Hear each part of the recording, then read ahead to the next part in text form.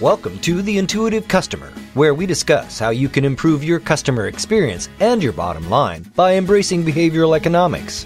And now, here are your hosts, world-renowned thought leader on customer experience, Colin Shaw, and Professor Ryan Hamilton from Emory University.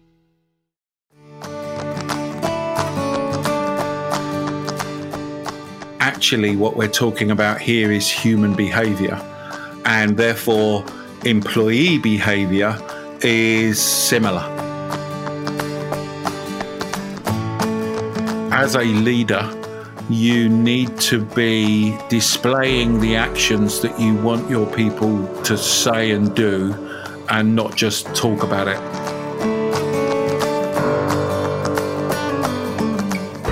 These are all sort of basics. There should be part of the mantra. And again, companies doing it and doing it on a consistent basis find success.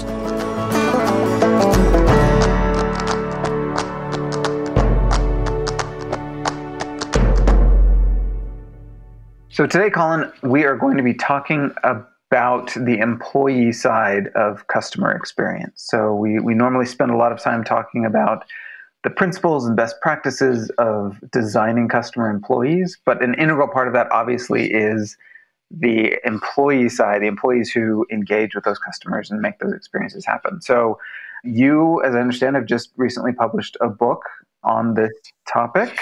I have. So I'm going to look forward to grilling you in my best Barbara Walters impression about the book.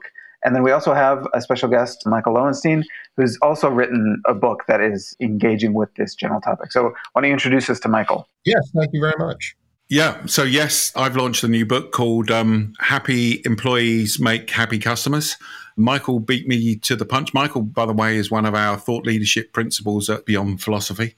So good to have you on, Michael. Thanks for joining. And Michael's our employee engagement, employee ambassadorship expert. So I thought it'd be good for Michael to join in this overall conversation.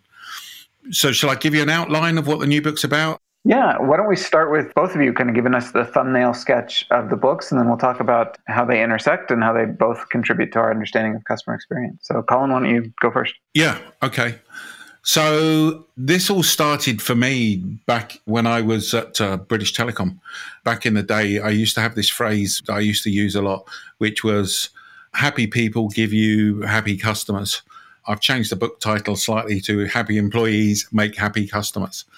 But I guess the big wow for me, or the big takeaway for me, has suddenly been to realize a few years ago that when you're talking about customer experience and all the things that we talk about on this podcast, it's not a big stretch to start saying, actually, what we're talking about here is human behavior.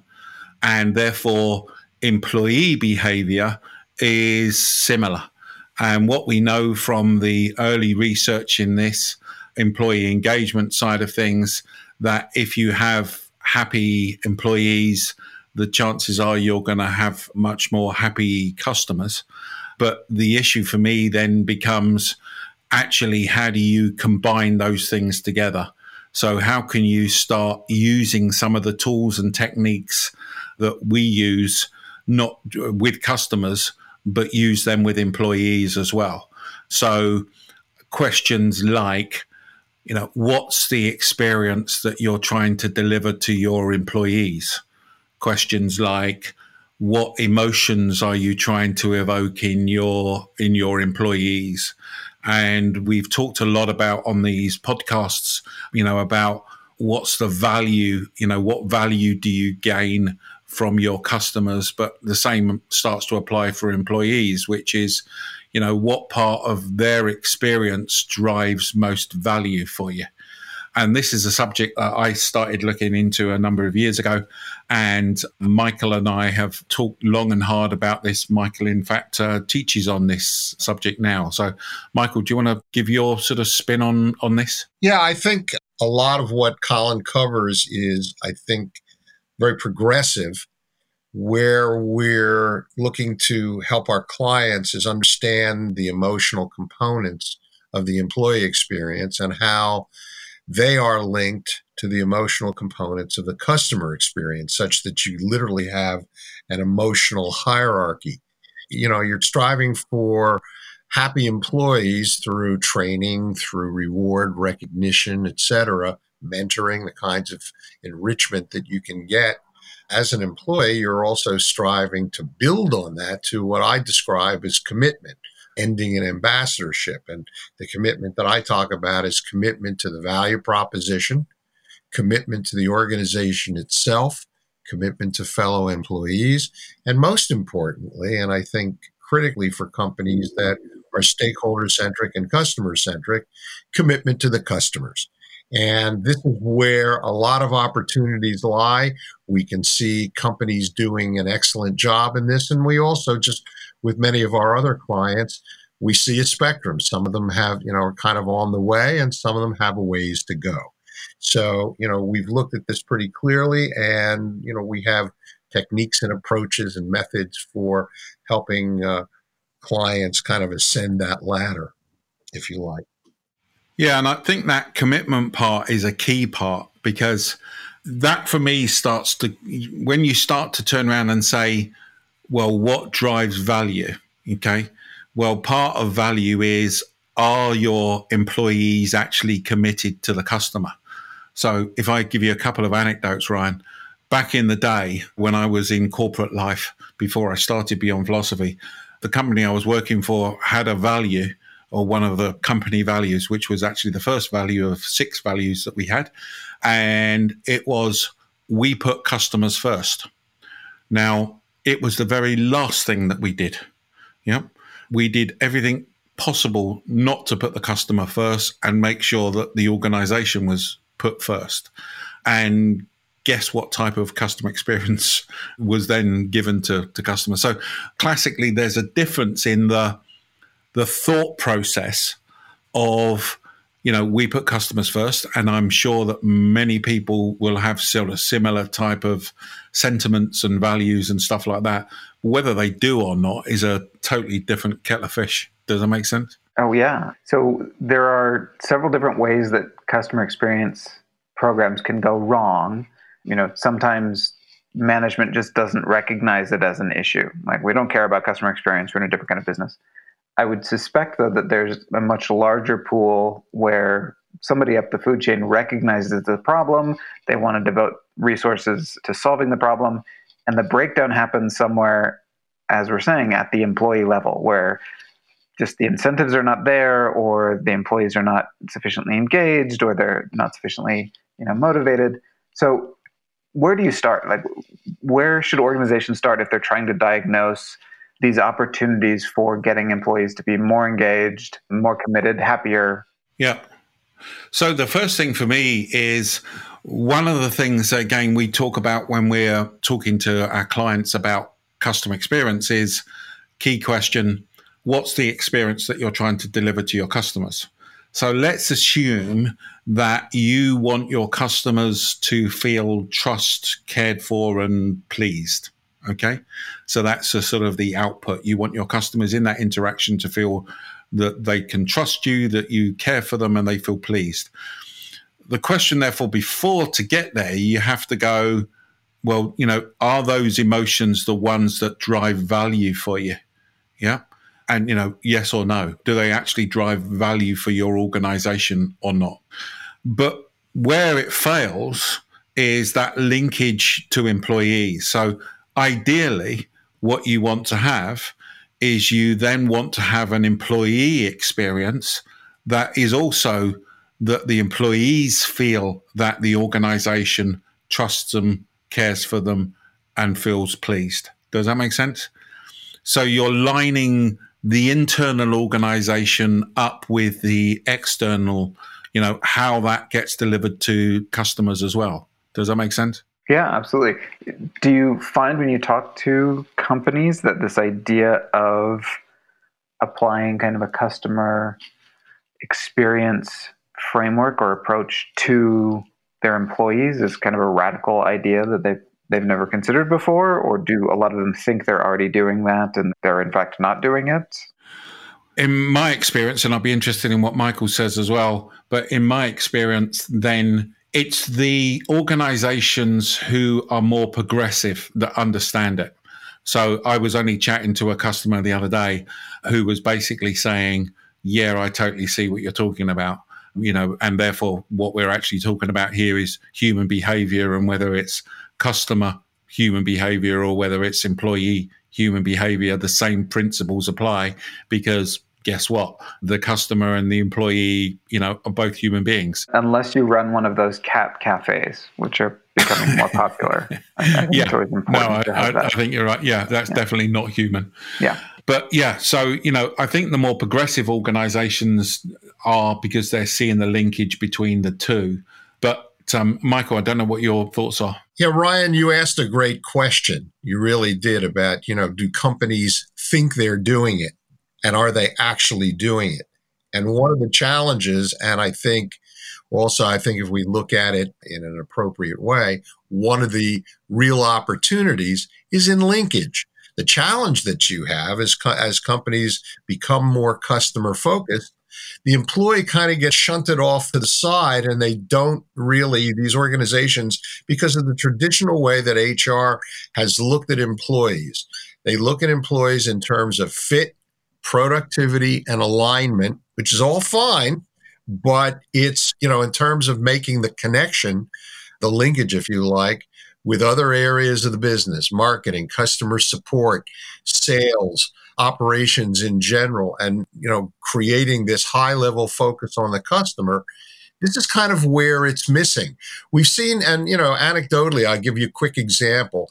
In one of the pieces of research that we have done, where we've looked very specifically at the employee experience with a very strong focus on customer value, delivery, and how that impacts the employee, we've seen situations like the following, where training took place for new employees under a year, and then after a year, a 1 year to 5 years, 5 year to 10 years, the employee was kind of a forgotten element. HR was kind of assuming, well, these people are now in the fold, they get it, it works, they're focused on the customer, and guess what? They weren't. And yet, HR was, felt they were doing the right thing. And the limitations that they had were because they didn't create the linkage, if you like.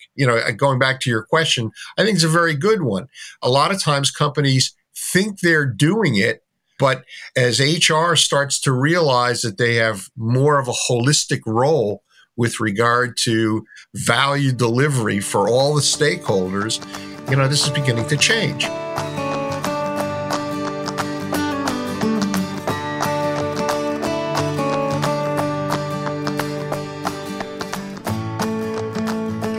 I think the other thing is, it goes back, Ryan, to that question about, what's driving value. And everyone would have heard my story, and from a customer perspective, that, Disney know that people, when they ask their customers what they want to eat to a theme park, that Disney know that people say they'd like to have an option of a salad.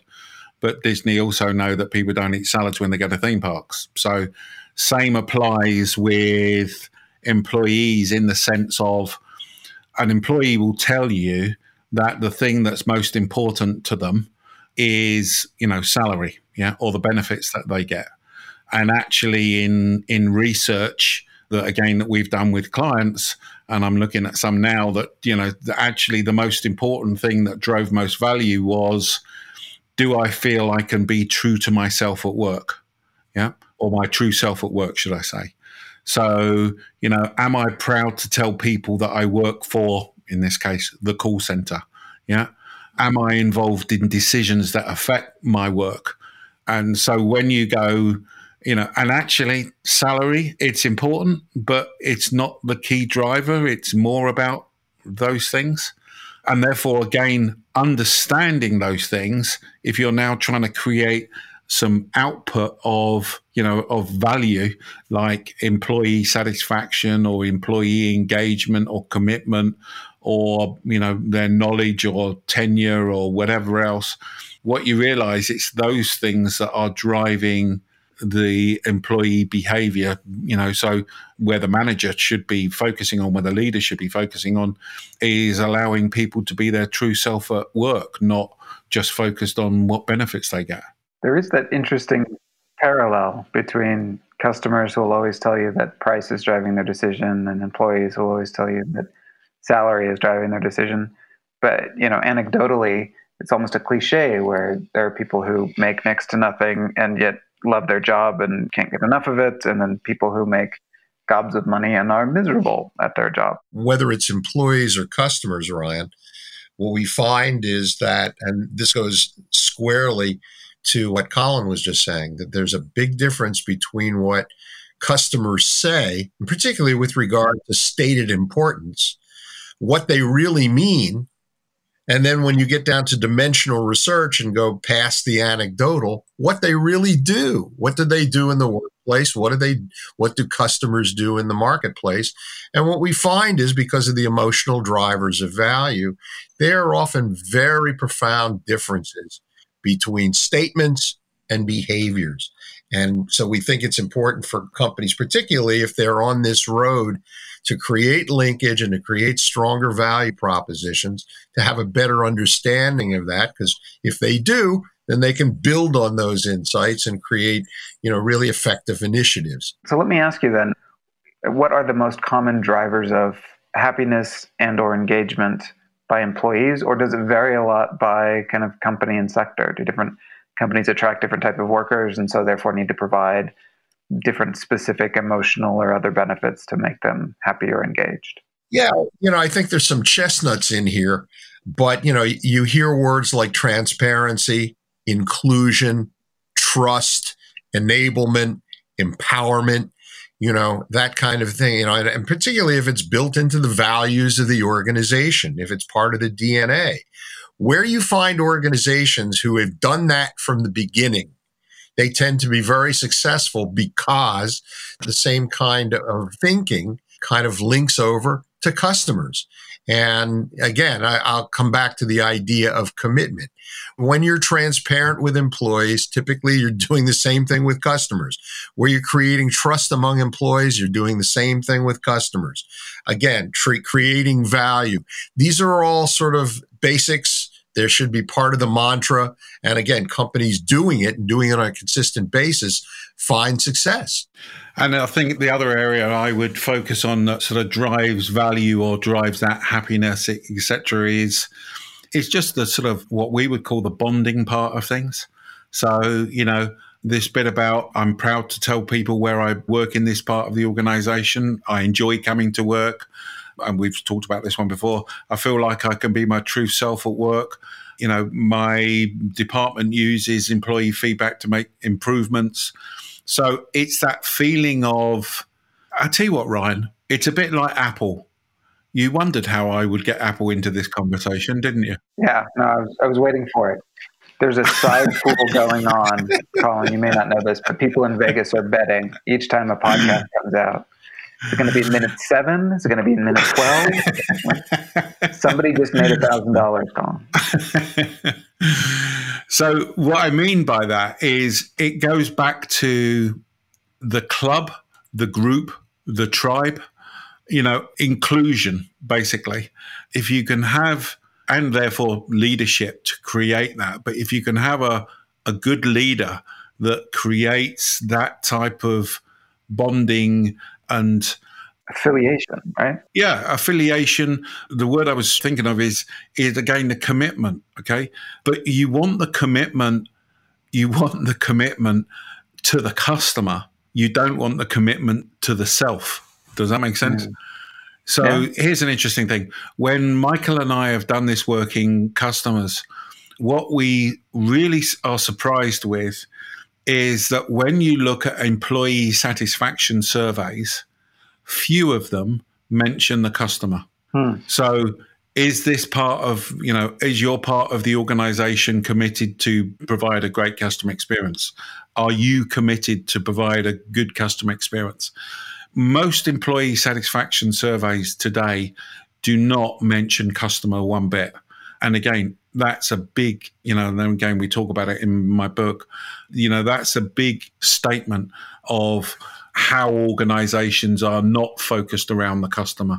And when you start looking at those types of things, it really does throw up some interesting areas. Probably half of the elements of the research that we do, Ryan, look at not only focus on customer, but the support for focus on customer. I think all three of us are in agreement that we believe strongly in the concept and the execution of servant leadership.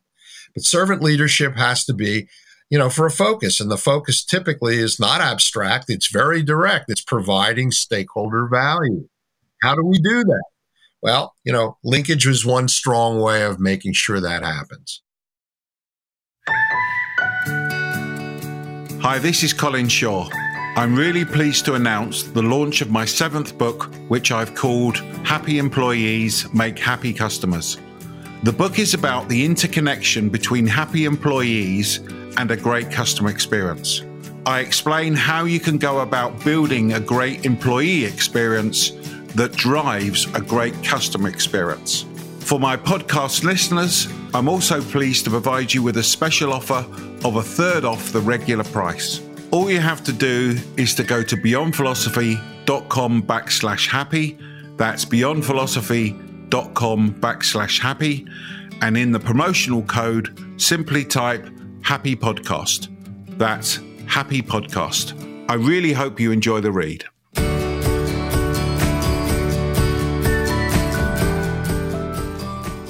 So let me throw cold water on this whole thing. Yeah, please do. I'm in an organization. I'm buying into this completely. I think these are great concepts and great things to do. But really what this boils down to is culture and culture establishment and culture change. And Colin and I have talked on the podcast before, and Michael, I'm sure you know this as well as anyone, changing the culture of an organization is one of the hardest things to do in business. So aren't you guys just setting people up for failure? Aren't you telling them, yeah, it's easy, just go do the impossible? So what hope can you give people? What direction can you give people about this really, really hard thing of changing the culture of an organization? Well, it's true that you do need champions. There's no question that you do. And the closer that you can get to the top, senior executive leadership to champion this, there are companies that do it from the beginning. I mean, I could use Herb Kelleher at Southwest Airlines or, Horst Schulze. There are any number of people and organizations that you can use as exemplars. And typically what you have had is a champion at the top who is disciplined, rigorous, willing to devote the time that's required to do it, willing to invest the resource that's necessary to do it, and, willing to serve as that spiritual as well as hands-on leader to make sure that the thinking from the top cascades through the rest of the enterprise. And it has to go through the rest of the enterprise. I'm often told by clients that, it has to start at customer support or it has to start with sales. And to me, that's a bit of balderdash. It really has to, as you say, it's cultural. And that means that it has to permeate the DNA of the entire organization, irrespective of function, irrespective of location, irrespective of level. And when you have that, and there are great examples where it happens, then there's a symphony involved. It really, it's really kind of magical. And realistically, that has to kind of start from the top. I agree with Michael. I think it is absolutely essential it starts from the top, okay? It is very difficult to change a culture midway, from middle management, or you definitely can't change it from the bottom up. It has to happen from the top. To be totally honest with you, I think there's two things. If you're in an organization where and I've literally said this to customers, if you're in an organization where they're having this type of conversation and you think it's like my old organization where they say they put customers first, but they don't, I'd just leave because it's not going to change. I think that what you've got to do is it's got to change from the top. And the best model I've seen is the Kotler model for change. And just for people that haven't seen this stuff before, you can Google it. But there's got to be, Kotler talks about the first thing is creating a sense of urgency. So you've got to create the burning platform, to mix my metaphors, and you've got to create that sense of urgency for why things need to change. You've then got to form a coalition. You've got to get people together and agree that this is the right thing for us to be doing. You've got to paint the picture of the future. So this is where we are today. This is where we need to go tomorrow. This is why, more importantly, tomorrow will be important for us. You got to communicate that. I always remember talking to a CEO who had just been promoted into that role in an electronics company in Europe. And I said to him, what's the difference between your last job and being CEO? And he said, being CEO, he said, I have to say the same things 20 times a day. And what he was referring to was that constant message. And we've talked about this in the past, Ryan, about memory and repetition. That constant message of what we're doing, what's important, where are we going, etc. The next step in the Kotler model is removing obstacles. So, getting all the obstacles out the way, creating short-term wins. If you turn around and go, the world's going to be fine in 2 years' time, after 6 months, everybody will be bored stiff and want to change. You then build on all those successes and you start to anchor those changes back. But the biggest thing I've learned over the years, and again, it probably doesn't need repeating, but it's actions speak louder than words. So as a leader, you need to be displaying the actions that you want your people to say and do, and not just talk about it, because people look at what you do, they don't necessarily listen to what you say. And so actions speak louder than words, and you've really got to be committed. There's lots of organizations that need to change. There are few organizations that do change. And for me, that's a lot because they're not undertaking these 8 things and are not really committed to it. So, it's a big issue, basically, and one that people have got to move on to. I would just add briefly that, for any organization, there has to be an economic, financial benefit. And I think, invoking the Kotler model is particularly important. Philip Kotler's training he's an economist. That's how he started before he became the guru that he is in marketing. He started as an economist. And so when he lays out theories, he's always looking to see what the financial result is going to be. And can we sustain those results? Can we get continuity? And I'll go back to where we started. Linkage is a really powerful way to do it, because now you've created an organizational, an enterprise-wide dynamic that focuses on stakeholders.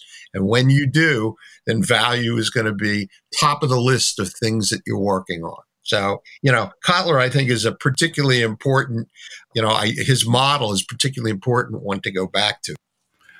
And I think the other thing, Ryan, that I would say is what people need to do is buy my book. There you go. Always be closing, Michael. Always be closing. That's the lesson.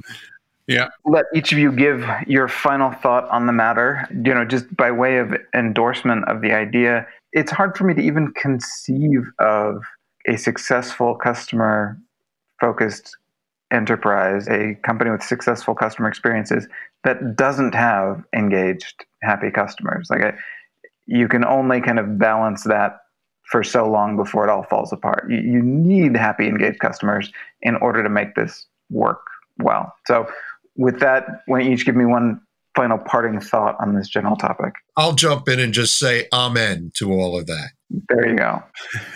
And the only other thing I would add is when you're listening to this podcast and you're thinking about all this customer experience stuff, just take a step back and look internally in your organization, and you'll be surprised how much all of this applies in the organization.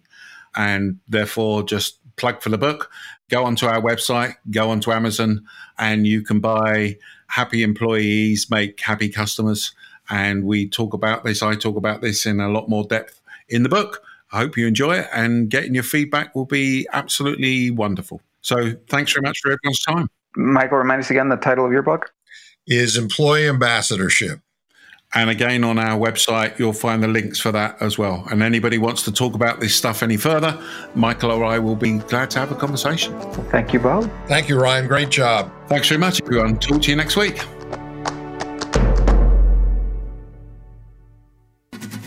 This has been The Intuitive Customer with Colin Shaw and Professor Ryan Hamilton.